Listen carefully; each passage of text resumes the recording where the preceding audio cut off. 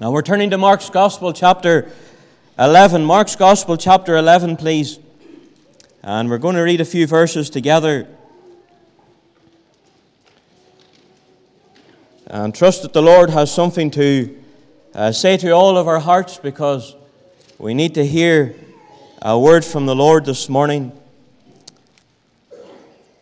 In Mark's Gospel, chapter 11, and we're commencing to read, please, at verse 1.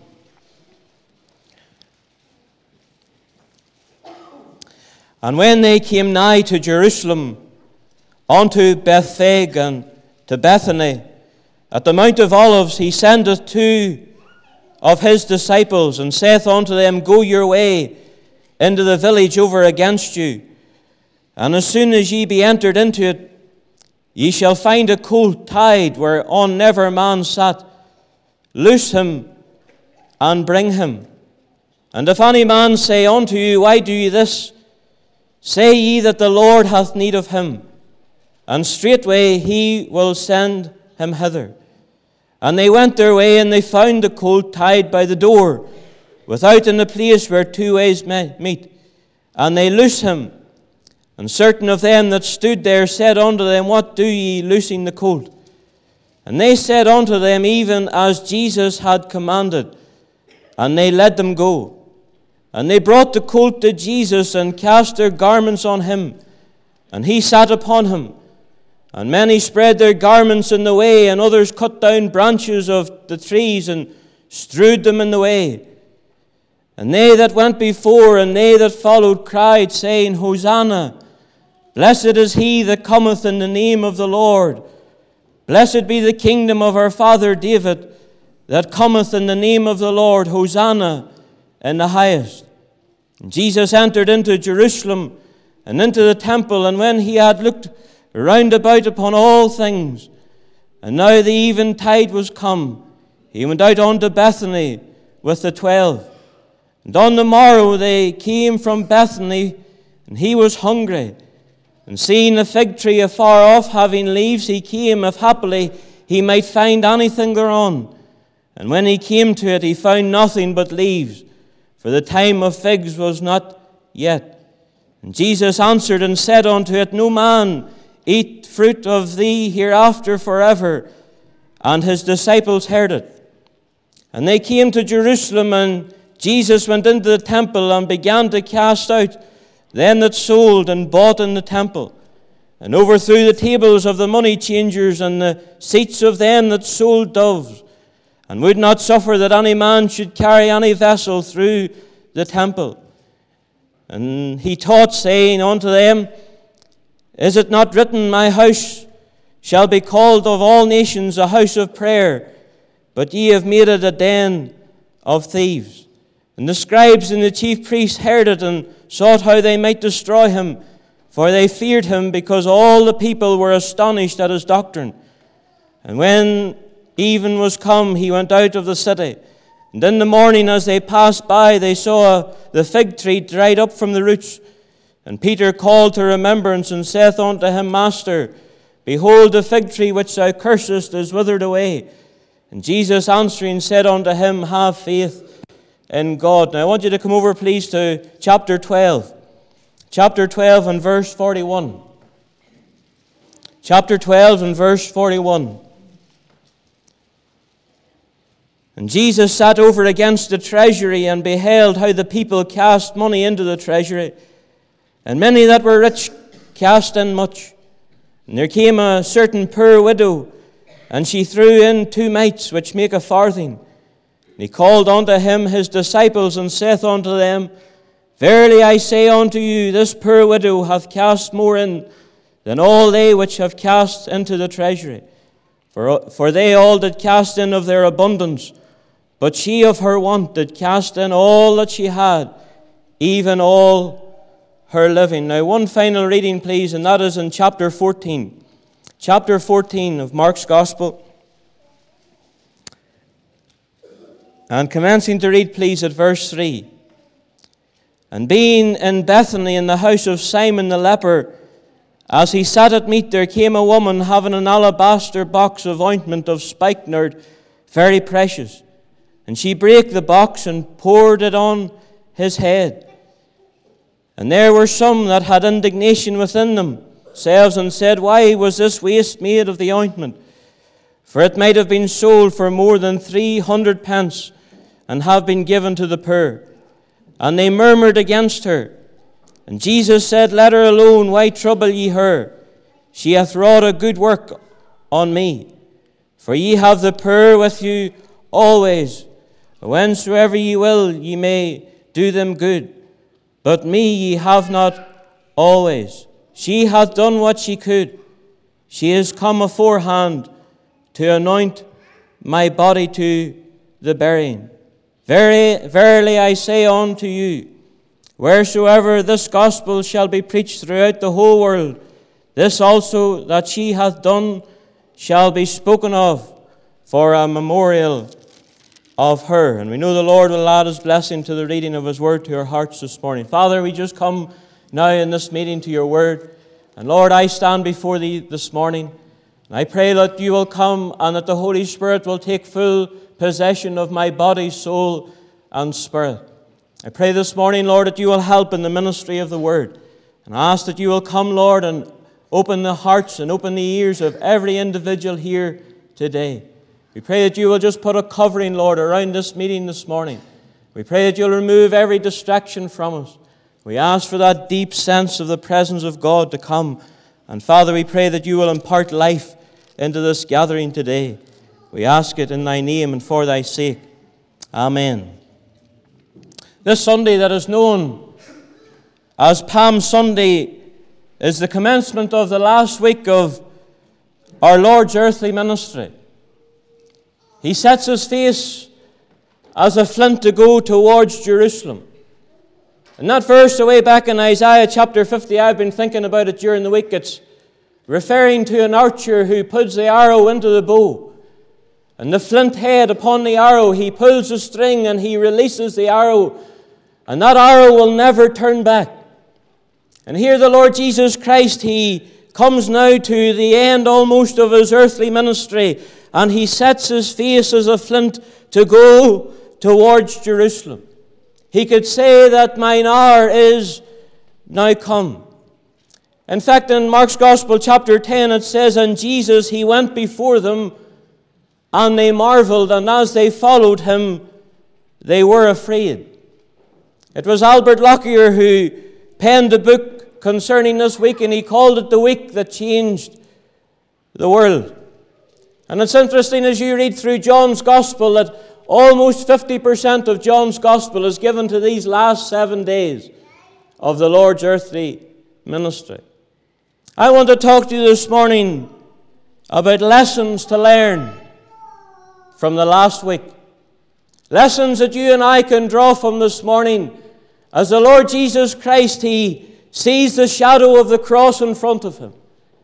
As he knows all that he's going to go through on my behalf and on your behalf. There's some wonderful lessons that you and I need to learn this morning. And not only do we need to learn them, but we need to apply them. You know, whenever you and I were at school, some of the most important lessons that we ever learned were in the last years. Even the last months of our education. And so it is whenever we come to this last week of the Lord's earthly life. There's lessons that you and I as the people of God, we need to glean from, and we need to apply to our own heart, and we need to, as it were, live by them as principles in our own Christian life. The first one I want to talk to you about this morning, and I'm not going to really go through them in detail today, I'm just giving you a few thoughts and nuggets for your own study, is the tide colt. The Lord Jesus, he comes and he's going now towards Jerusalem. He knows that Judas will betray him. He knows that Peter will deny him. He knows that the Sanhedrin and the Pharisees will come and accuse him. He knows that the Roman soldiers will pierce his hands and his feet. And as he rises on this Sunday morning, the first day of the week, he makes his way towards Jerusalem. And as he comes past the little village of Bethany, just over to the side, there's another little village that we read about. It's called the little village of Bethphage. And what the Lord Jesus does, he he sends 2 of his disciples. He says, go into the little village over against you, and you'll find a colt there, and you'll see that it is tied. And here the Lord Jesus, he says, go, find, loose, and bring. Those 2 disciples, I don't know who they were, but they headed off down the slopes of the Mount of Olivet.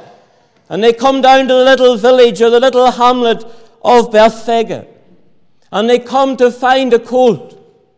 And I'm sure you've heard this preached on many times before. But this little colt was a colt that was required.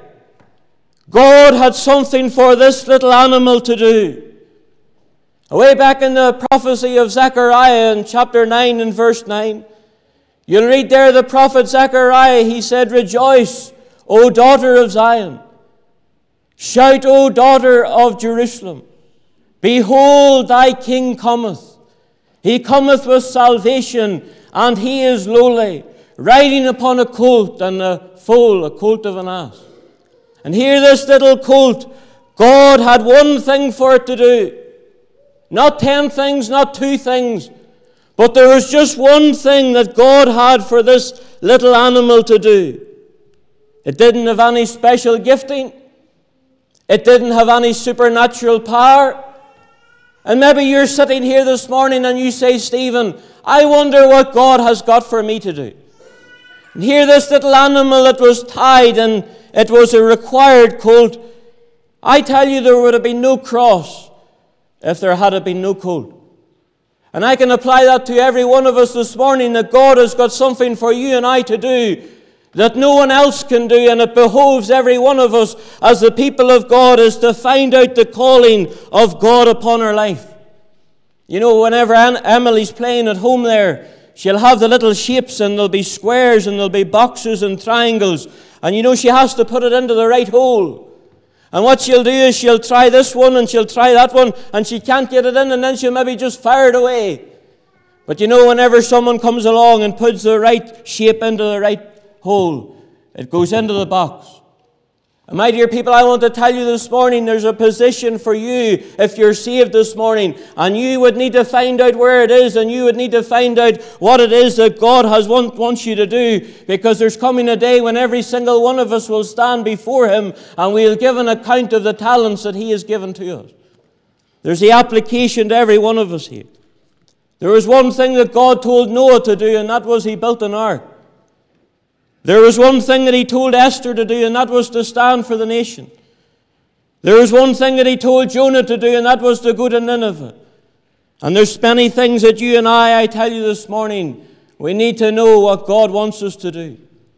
Not only was this little colt required, it was redeemed. Way back in the book of Exodus, it says that every firstling of an ass thou shalt redeem with the blood of a lamb. And if thou shalt not redeem it, thou shalt break his neck. And I don't know if this little colt, I don't know if it ever saw the lamb that was slain on its behalf. I don't know if it was there or not. But there was a lamb that died for this little animal. This little colt was purchased. It was precious. It was paid for by the blood of a lamb. And my dear people, there's a wonderful application to every one of us here this morning. Whenever you think of the sinless, spotless Lamb of God who died for you and me, and I'm sure like the colt, as we gaze upon the cross, and no matter how long we're saved, we still can't really take it in why He would die for people like you and me. And the Apostle Peter says this, who His own self bare our sins in His own body on the tree. And he said, we're not redeemed with corruptible things such as silver or gold, but with the precious blood of a lamb without blemish and without spot. And you know, there's going to be that wonderful anthem on a coming day. And whenever we're going to actually see the Lord Jesus Christ upon the throne, what a day. And we're going to sing with that angelic host, worthy is the Lamb that was slain, that has redeemed us to God by thy blood. Now, I want you to listen to this morning. Not only was this little animal required, there was something God had for it to do. Not only was it redeemed by the blood of the Lamb, not only was it purchased and precious, and not only was it required, and not only was it redeemed, but listen to this, it was restricted. The Lord Jesus said, whenever you go into this little village of Bethphage, you will find a colt, and it's a tied colt. That's the one thing that will mark it as an identification above every other colt in the village, and I'm sure there was many. I'm sure there would have been donkeys in this corner and little colts in that corner. But the Lord Jesus said to these two disciples, whoever they were, there's one colt that I'm after. I have a job for it to do. I have something I want it specifically to do for me. But while it's required and while it's redeemed, it's restricted. In other words, it can't do what I want it to do. It has life, but it doesn't have abundant life. It has ability, but it's not available. It's useful, but it's not usable. The limitation to this little colt's usefulness was just the length of the rope. And my dear people, I want to tell you this morning that many of God's people are still on the rope. And while they're redeemed, and while God has a wonderful plan for their life, while God has set a will that is good and perfect and acceptable, something for them to do, a slot for them to stand in the gap and fill that purpose for the will of God. Many of God's people, maybe even here today, and thank God for the work of the cross, and you say, Lord, I'm so glad that I'm saved, but there's still a tie in your life. And you can never seem to get to do what God wants you to do. You see that word tie? It's a very strong word. It's the word to be bound. It's the word to be wound around. It's the word to be tied up. It's the word that they used whenever they were embalming a dead body. They tied it around again and again and again. It's the word that was used of the demonic of Gadara. The demonic of Gadara, that man that was filled with a legion of demons, it said that men, they bound him with chains. It's the word that is used concerning Peter in Acts chapter 12, whenever he was in prison. And there were 16 soldiers, and there was the 4 gates, and then there was the chains that he was bound with. It's the same word that is used of the woman in Luke's Gospel, chapter 13. She was a daughter of Abraham, but Satan had bound her for 18 years.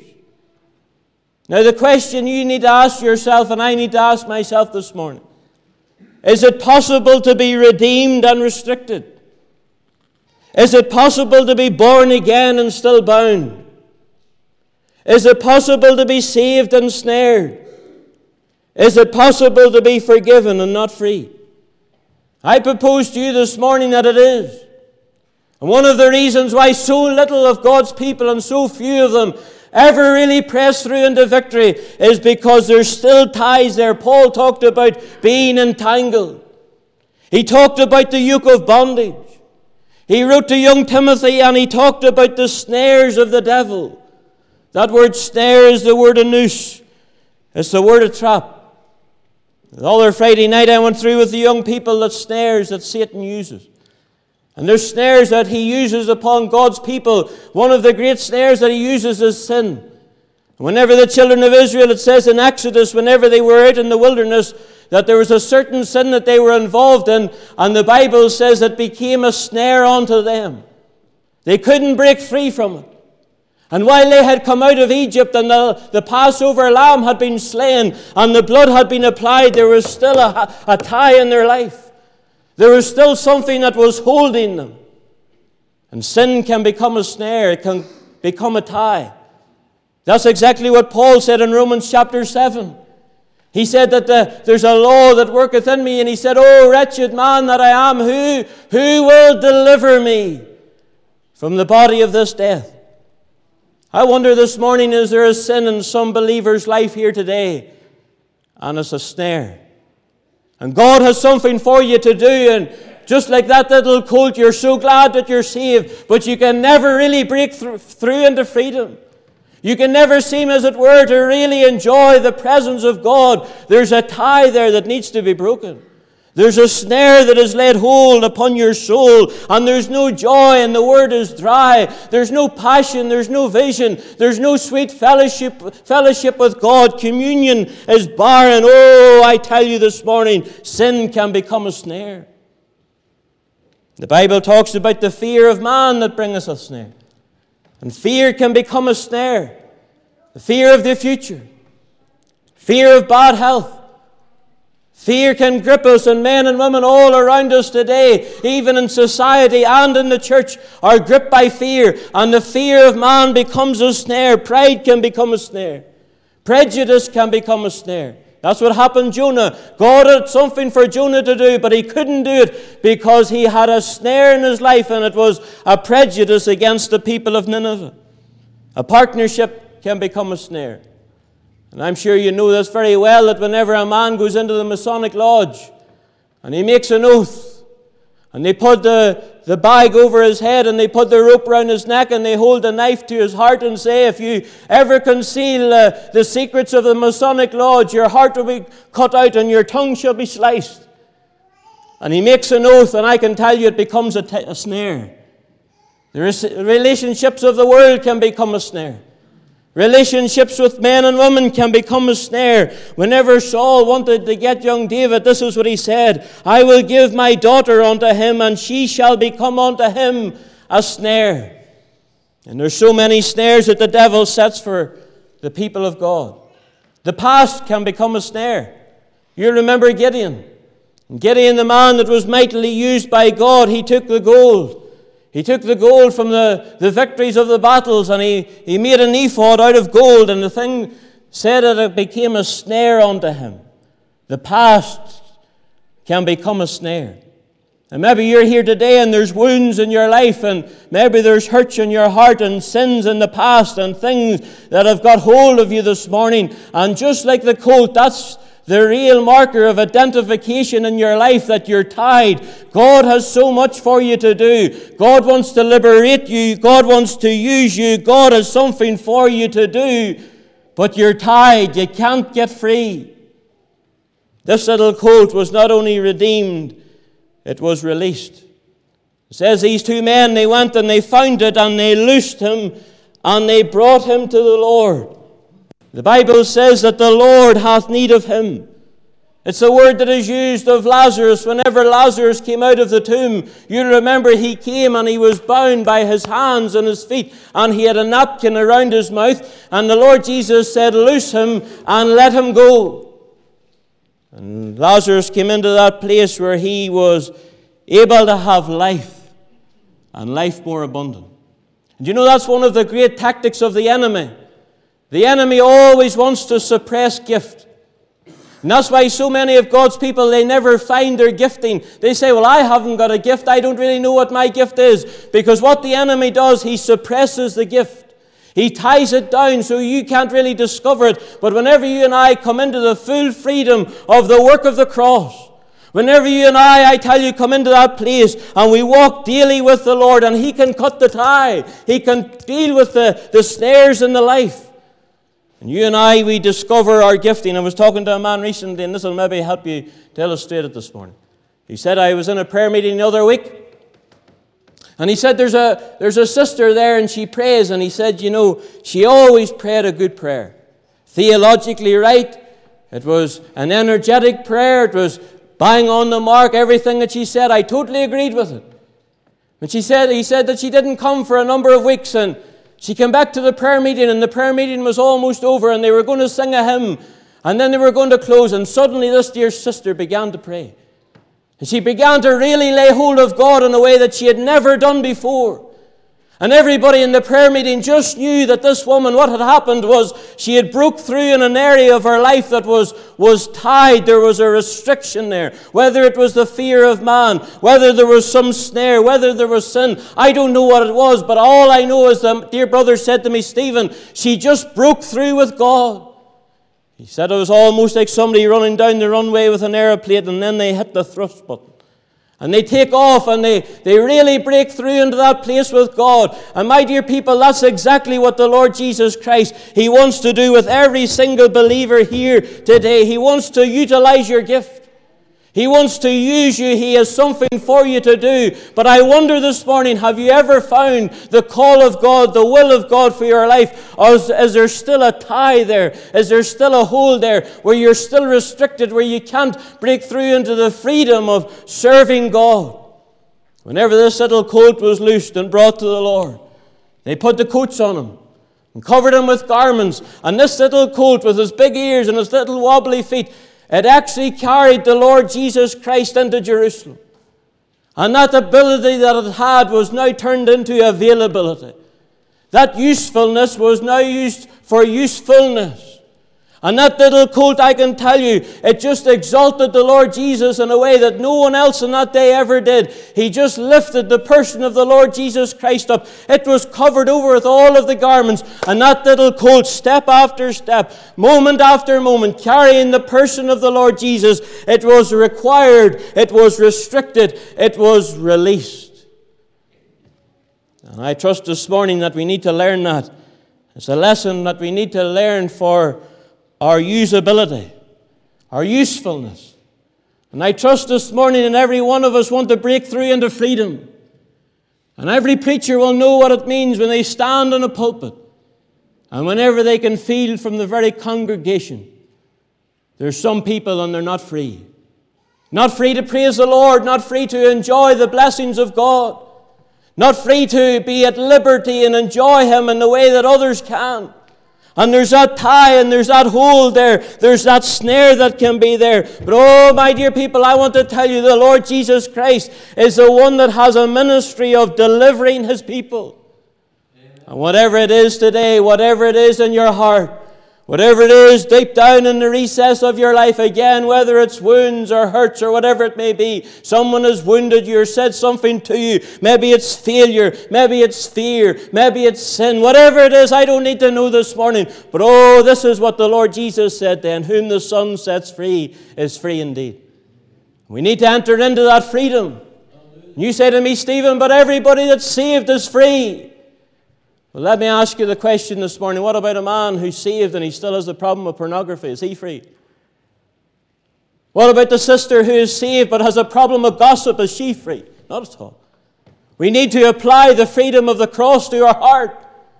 And all of the work of the cross, I can tell you, is sufficient to deal with whatever it may be, snares or ties or whatever it can be. The Lord Jesus Christ is able to break the power of cancel sin and set the prisoner free. Is that a reality in our heart today? Is that a reality in your life? Is that a reality in my life that we're like that little colt and say, Lord, whatever you want me to do, if it's just one thing, I'm going to do it well. And that was the language of the Apostle Paul. He said, this one thing I do. One thing. But there's not only the lesson from the tied colt, there's a lesson from the tree that was cursed. The Lord Jesus Christ, He has that wonderful entry into Jerusalem, and then that night he goes back out to the little village of Bethany. And we read this morning that in the morning he came and he was going back towards Jerusalem and he was hungry. To think of the one that created the world. To think of the one who upholds all things by the very word of his power. He knew what it was to be weary. He knew what it was to be hungry. I really marveled at that during the week. And as he makes his way in towards Jerusalem, and the Mount of Olives was covered with trees, the Bible says that he saw a fig tree, one fig tree. It stood out. It had lovely leaves. The leaves were lovely and green. There was plenty of foliage there. And he said, that fig tree has fruit there that will meet my need. And as he walks towards it and his disciples come with it, the Bible says that he came to the fig tree and happily, if he might find any fruit thereon. And he looked on that branch and there was no fruit. And then he maybe looked on that branch and there's no fruit there. And then he moved a branch covered in leaves and he looked for fruit on that branch, but there was nothing there. And the Bible says that he found nothing but leaves. And you say to me, Stephen, but the Bible says it wasn't the time for figs. Well, I'll tell you something about a fig tree. A fig tree always brings fruit first and then the leaf. The leaf always went round the fig. And the reason why it did that was to protect it. And what this tree was really saying, look, I've got leaves and so I've got fruit. And the Lord Jesus went to it. It caught his attention. Maybe people used to talk about it as they walked the road and say, look at that fig tree. Look at the size of leaves on it. Look how fresh it is. My, it must be a very fruitful tree. But whenever the Lord Jesus got up close to it, whenever he could see the branches and whenever he could move all of the exterior, there was no fruit there. It was just a facade. It was all show. And the Lord Jesus, you remember what he did was he pronounced that curse upon the fig tree. The only time in the ministry of the Lord Jesus where he ever destroyed anything was a tree that was presenting something that it didn't have. I wonder this morning how many of us are like that fig tree. The Lord Jesus is looking for fruit. And whenever he got to the fig tree, there was no fruit thereon. It was John Brown, the famous actor, was asked by a reporter one day. He said, "Sir, how is it that you're such a good actor?" You know what he said? He says, "I've learned to fake it. I've learned to fake it." And just like the leaves of activity and religiosity, the leaves of fake sincerity, whenever the Lord Jesus pulled it all out of the way, he was looking for something to satisfy the longing of his heart, but it wasn't there. And there's an application, of course, to the nation of Israel. They had their altars, they had their ceremonies, they had their rituals, they had their sacrifices, but none of those things could ever satisfy the longing of God. And then there's an application to our own heart this morning. He's looking for fruit. He's not really interested in the leaf. He's not really interested in if we're trying to portray something that is not real in our life. He's looking for reality in our heart. He's looking for, the Bible talks about the fruit of the Spirit, the fruit of holiness, the fruit unto righteousness, the fruit of repentance.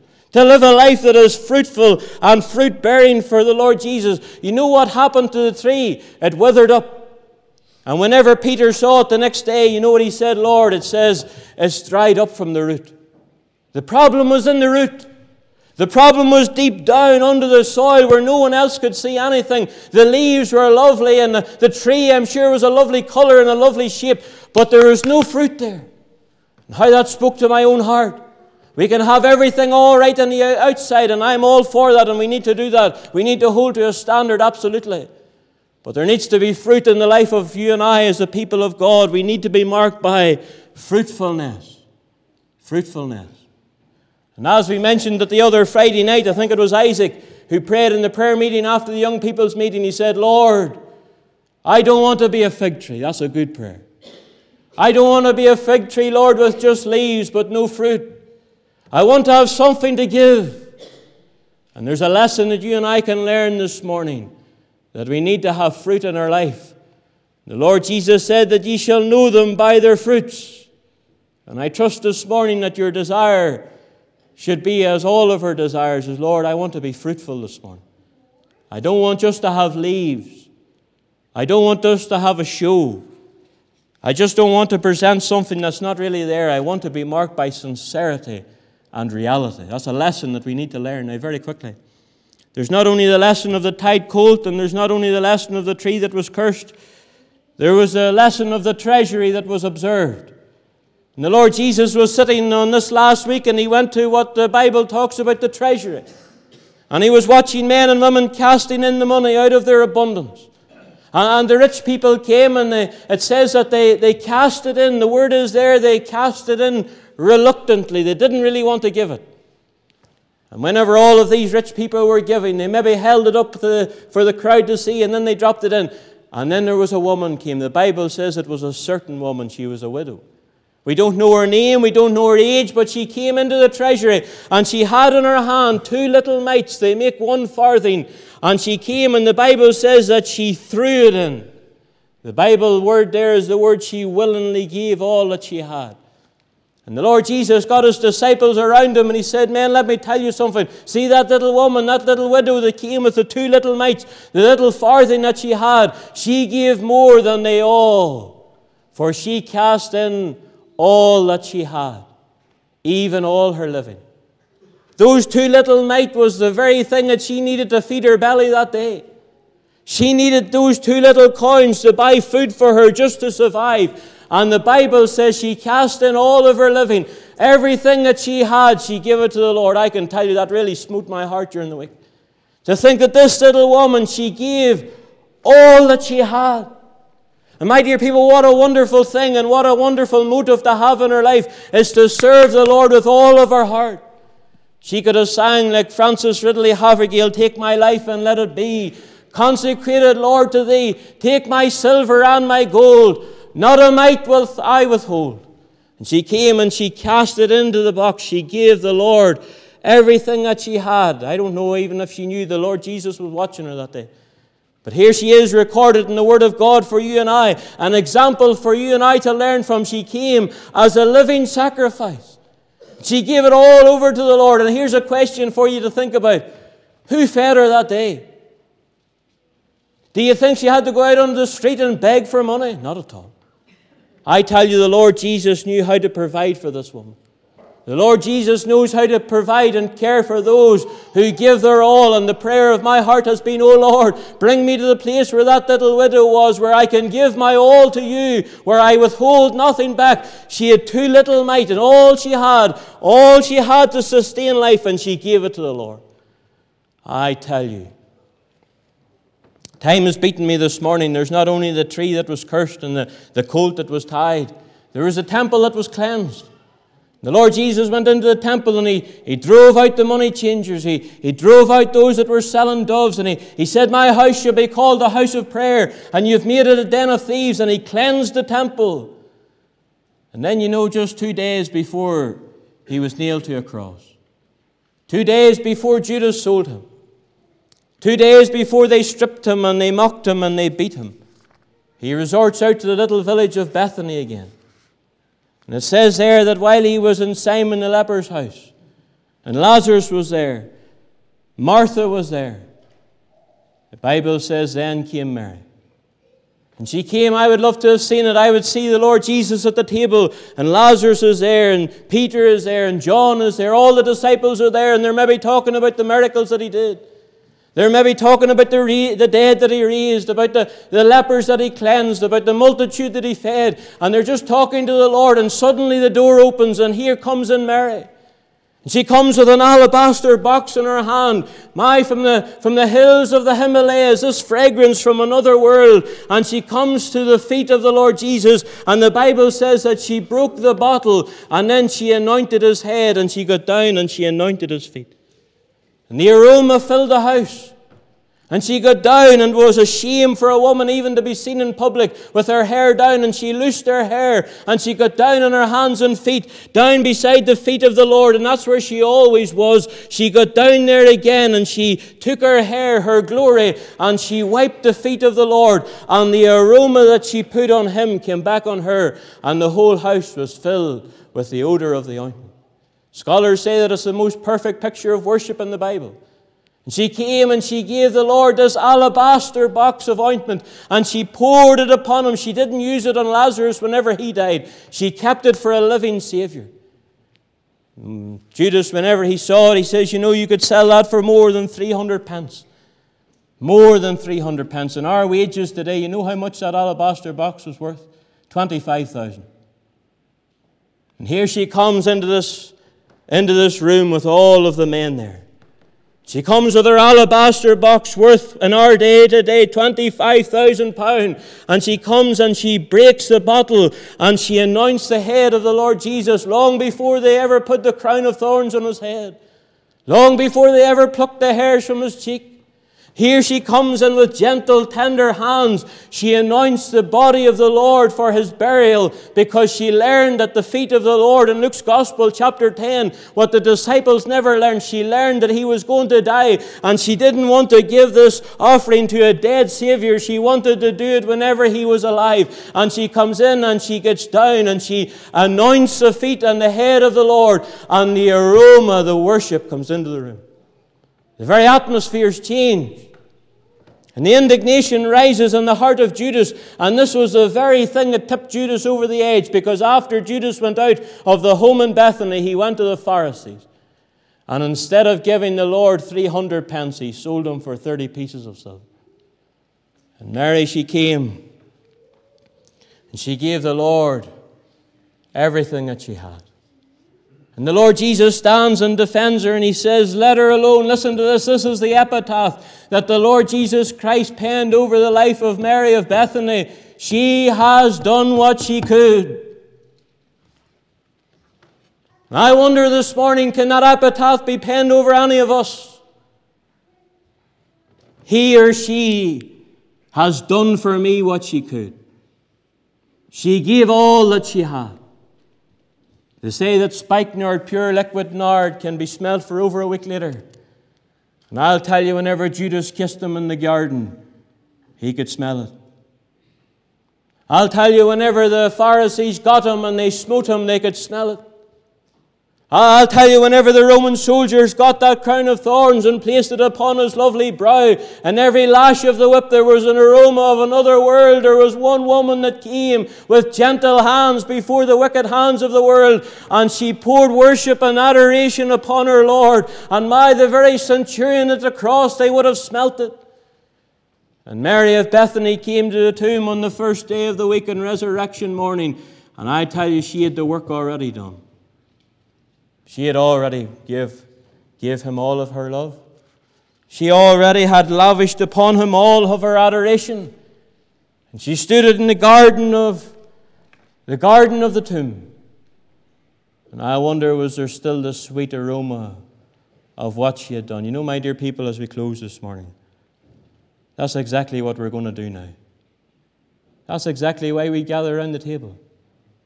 The Bible says in the Song of Solomon, chapter 1 and verse 12, while the king sitteth at his table, my spikenard sendeth forth the smell thereof. And what we do is we gather round the table on the first day of the week. You know what we do? We bring, as it were, our little alabaster box, and we give him all of our praise and all of our worship. And there's an aroma that rises from our heart, and sometimes we sing, worthy of honor, worthy of glory, worthy of praise is he. And there's an aroma that rises from our heart. And surely this morning he's worthy of it all.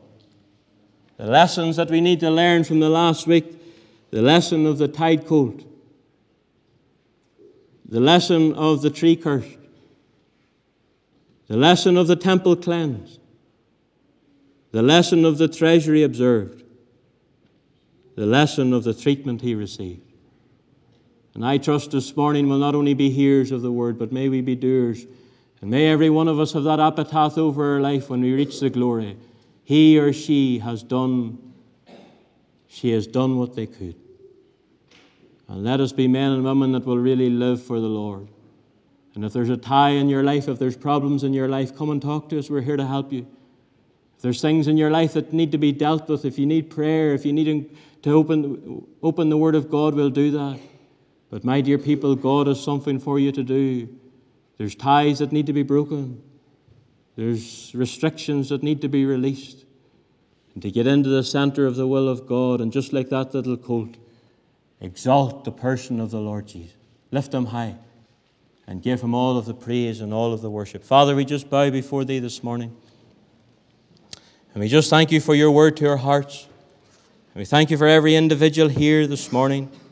Whatever the need may be in their life, Lord, we pray that you will meet that need. Lord, we thank you for this wonderful lesson that we can learn today. Lord, we think of Mary as she came and past the commotion of all of the men that were there. She bowed at the feet of the Lord, and she brought this alabaster box and poured the adoration upon the blessed Son of God. And how, Lord, she did what she could. May, Lord, in this last dark closing days of time, may that be the epitaph that is penned over all of our lives, that we do what we can for thee, Lord. Only one life will soon be past, and only what's done for Christ will last. Then while I'm dying, oh, how glad I will be if the lamp of my life has been burnt out for thee. We pray, Lord, that you'll bless us now as we sing this hymn, and those that go. And Father, as we gather around the table to remember all that your Son has done for us, may this morning there be an aroma of praise and worship and adoration rise from our heart. We ask it in the Saviour's name. Amen.